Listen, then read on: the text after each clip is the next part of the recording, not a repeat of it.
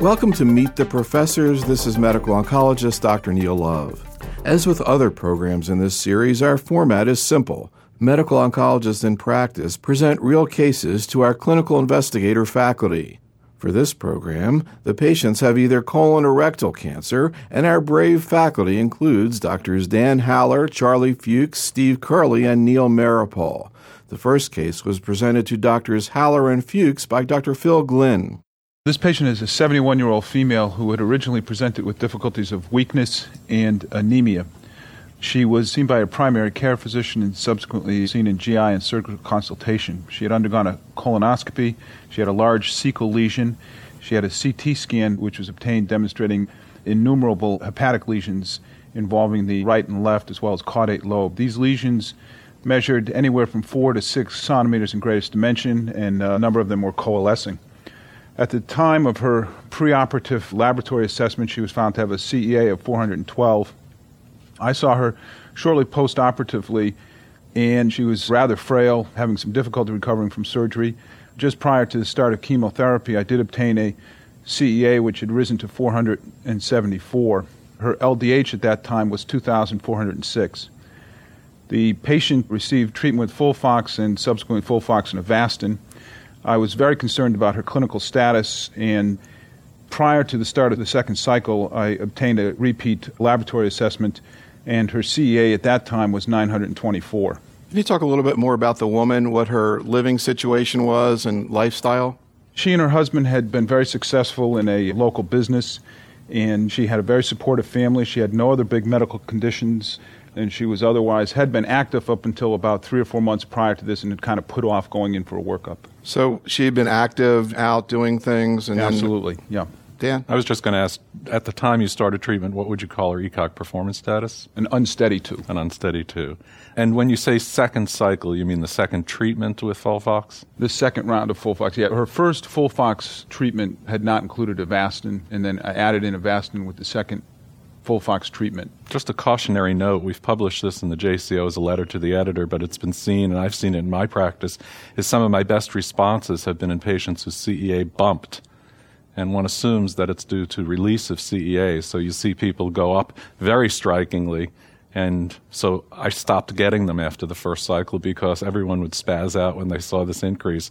So just be careful. It's been published and I've seen it. Charlie, have you seen that? I can't say I've seen it often. It depends how often you get CEAs, obviously, and how often your patients are interested in them. Well, we thought we were going to trick you with this one, but I guess you read your own journal, huh? Occasionally I read my own journal. And just another point is that one of the things that we're grappling with, and you're going to meet with Neil Maripol a little bit later, I believe, one of the issues is when you're talking about the PS2 patients, are they 2s going up to 1s or 2s going down to 3s? Or are you a drug seeking a PS2 patient or a high LDH, that one group of patients, the target population that will enrich your results?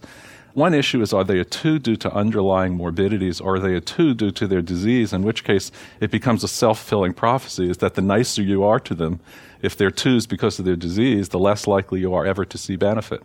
So, in terms of differentiating the surge, is the LDH helpful? Could you tell them what the LDH was? As soon as she walked into the office, I wished I hadn't ordered the CEA because I was going to ignore it. And her LDH came back at 611 from 2,400. I can't comment on LDH. I suspect it could do the same. We don't have LDH in our panel anymore. We have to order it separately. And since I rarely order it outside of trials, unless some drug gets approved because of an LDH, I don't look at it. But it could be true. Charlie, any other thoughts at this point? I was wondering about the decision process to do surgery, because if she was sort of a borderline ECOG performance status, would you consider maybe just going straight ahead to systemic therapy? I saw her postoperatively. I think that was a question worth asking, but I'm not sure whether her deteriorating performance status was sequelae of surgery and inability to recover because she just didn't have a lot of functional reserve. And in fact, I guess the NSABP has a trial looking at chemotherapy up front for patients presenting with metastatic disease. And I guess the key there is how much local symptomatology they have from the primary. Can you wait? Any thoughts about that trial, Charlie? It's a great idea to really ask whether we should be doing these surgeries. And with a right-sided lesion, presumably it's less likely that they're going to obstruct. The issue, particularly with the cecal lesion, is whether they're going to have difficulties with anemia and bleeding. But hopefully you could keep up with it. I know a number of surgeons, thought leaders in surgery, are thinking that maybe we shouldn't be sending these patients to surgery. Charlie, would the presence of the primary deter you at all from using bevacizumab? I know that certainly the availability of bevacizumab has made some question whether that's now another reason to pull the primary out, but do we really know that the presence of the primary actually predicts perforation? And do we know what the response rate is to systemic therapy to a primary lesion? Dan, what's your experience in your own practice? Usually the primaries respond better than the metastases. And one patient I recently had who entered her 4th year of treatment for metastatic disease was on the pivotal trial of oxaliplatin in second line and still going strong, said, what about my primary tumor? Shouldn't we be looking at it? And now I actually have at the front of the chart, primary is in place, just like an allergy note, to remember that it's there. And when we sent a colonoscopist in, they couldn't find the primary. They thought they saw a scarred area, but primaries are usually most responsive. No, I would agree. And Charlie, in breast cancer, if we do have a patient who has a primary in place in metastatic disease, if the primary is not causing a local problem, bleeding, et cetera, we use it as an indicator lesion. Do you think that would apply with colorectal cancer, assuming the primary wasn't causing a local problem? Well, I think it's a little harder, obviously, to make an indicator lesion because we don't want to routinely do colonoscopy. But I agree with Dan that I think the primaries respond well. And in fact, with the, now that we're out of the 5FU era, where maybe we needed to worry about the fact that in a short amount of time the primary would be problematic, I think it's less likely now. Yeah, I was thinking more along the lines of it's just one of the lesions there that you need to take into consideration. Dan? We may come back to this, and I'm sure we will, but just to go back to the initial presentation, and this is somewhat tongue-in-cheek, is that the presentation with innumerable liver metastases, it reminds me of one of my fellows presenting a patient not too long ago, and they made the mistake of not looking at the films and only reading the outside radiology report that said innumerable liver metastases. So I said, can we see them? Because with more and more data coming from bigger studies showing that even up to 6 is a legitimate number to consider for resection, we throw up the scans and there turned out to be 3 Mets in the liver, which led me to conclude that the radiology couldn't count past 2. That made it innumerable. So I think we now have to be more precise now that we have more interventions, and we'll get to this about what happens to the ones that disappear. So what's innumerable at University of Pennsylvania? For our surgeons? Well, you can talk to Steve Curley later. Innumerable is the number that I send to Steve at MD Anderson. 5 or 6, but just like in real estate, location is equally important. Hopefully we'll be able to, with our new audio series for surgeons targeting colorectal cancer, alert surgeons that maybe a patient like this ought to see a medical oncologist before a decision for surgery is made so we can consider some of these things. But Dr. Glenn, can you continue on with the case? So the patient has now completed 3 full cycles of therapy. Her CEA is 93, her LDH is normalized, her ECOG status has gone from 2 to 0. She just looks terrific. How's she done on the Folfoxavastin? Absolutely no problem so far. She's tolerated it beautifully. Any neuropathy or cold intolerance? Minimal. Nothing that would stop her from continuing. What are your thoughts moving forward?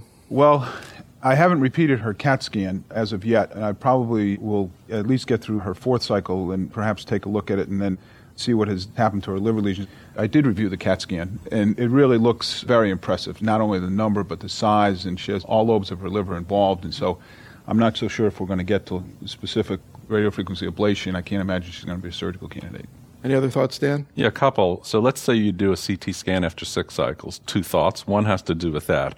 And the radiologist says, now we only see 3 lesions, and the rest are invisible. The one big question that I think got answered at ASCO this year was, when you see a radiographic complete response and those people are resected, how often do you find viable tumor? The answer is virtually always.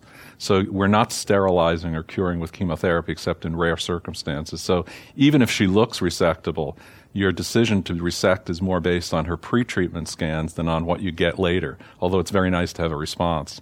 The second is, if she's out at 6 cycles, she has no neuropathy, and she looks and feels wonderful, do you believe in the Optimox trial? Would you drop out oxaliplatin before you develop neuropathy and have treatment failure, or do you continue in success with something else, like 5FU, leucovorin, bevacizumab? What would you generally do? What are you thinking? I've been optimoxing more, if I can turn it into a verb. I really think that reserving a successful therapy for future use, because I have a lot of patients now that are recycling back. That was the intent in the Optimox trial, and it didn't get accomplished in everyone, to have a planned reintroduction. My intent is not to use a drug, then have someone with a persistent grade 2 neuropathy because the patient and I overshot, have the patient go through irinotecan, cetuximab, and then say, oxaliplatin really worked amazingly well, but I can't give it to the 72-year-old lady. If she falls at home and breaks a hip at age 72, that's a real big problem beyond her colon cancer. Bill, did you have a thought? Just had one question to Dr. Haller. I mean, one choice you have when you have someone on Folfox/Avastin is to drop off the oxaliplatin. Another option you have at times is to give a patient a rest and a break, and I was just wondering how you decide between the two. It's a toughie. I present all three options to patients. One is to go to traditional endpoints, which is time to treatment failure, which with oxaliplatin will always be neuropathy or progression of tumor, but more often neuropathy than progression. One is stopping completely. That's actually the point of a trial currently ongoing in Great Britain called the COIN trial, where people get 6 cycles of induction Folfox/cetuximab and then no treatment. There's only been one no-treatment vacation study done, but it was done with rather limp 5-FU methotrexate leucovorin treatment, and the time that people were able to stay off until they were retreated, which usually was based on radiographic progression, was only about 3 to 4 months. In my heart, I think maintenance is better than a clean vacation, that is no treatment at all. There are no studies, unfortunately, comparing all three. There's a biologic-only vacation in the current Optimox 3 or DREAM trial, where people either stay on bevacizumab with or without erlotinib and no chemotherapy, or the COIN trial with no maintenance therapy, but the two are not in the same trial, unfortunately. But I usually favor dropping the oxali voluntarily, staying on 5-FU bevacizumab, but in a patient who's really buckling and saying, unless you can tell me that getting more treatment, I want to be like a lung cancer patient and get 6 cycles and out and just stay off treatment, I'll be happy to do that. And I monitor them exactly as if they were on treatment, because I think being a doc for these patients is more than just giving treatment. You also have to follow them and keep them out of trouble. Well, the Optimox 2 certainly, in a small cohort, looks Correct. at stopping outright. Yes. Unfortunately, they didn't finish that study. It would have been nice. Charlie, and prostate cancer is a little bit like intermittent androgen deprivation, and the urologists say that it's a little bit challenging psychologically to have the patient stop therapy. It makes them very nervous. What's your experience been, Charlie, with that? Well, I agree with what Dan said, which is you really have to sit down with the patient and go over the various options. And at least at our center, there's certainly a reasonable proportion who want to stick with the traditional endpoint of continuing until disease progression, though I certainly encourage them that we're now seeing data to suggest that we don't need to do that, and particularly with oxaliplatin, that may be ultimately detrimental. And I think over time patients accept it even when they don't at first, but it may take the development of neuropathy for those folks who want to stick with traditional endpoints. And Dan, if you wait for sort of the earliest signs of neuropathy, how likely is it that it's not going to be a major problem? I think it depends where your cut point is. It's such a subjective phenomenon. We actually asked Sanofi Aventis to do a gender toxicity correlation, and it turns out that men have higher rates of neurotoxicity. And the likeliest thing is not biologic. It's men's reticence to actually tell their doctor the truth. Because I'll have patients and I'll say, do you have trouble doing anything? Oh, no. And their wife says, gee, but why did I have to button your shirt this morning? So I think we do overshoot, and I'm particularly cautious about that in the adjuvant setting, where people are going to be around for a long time. Well, speaking of oxaliplatin and neuropathy, Dr. Weinstein has a case that I think is interesting in that regard.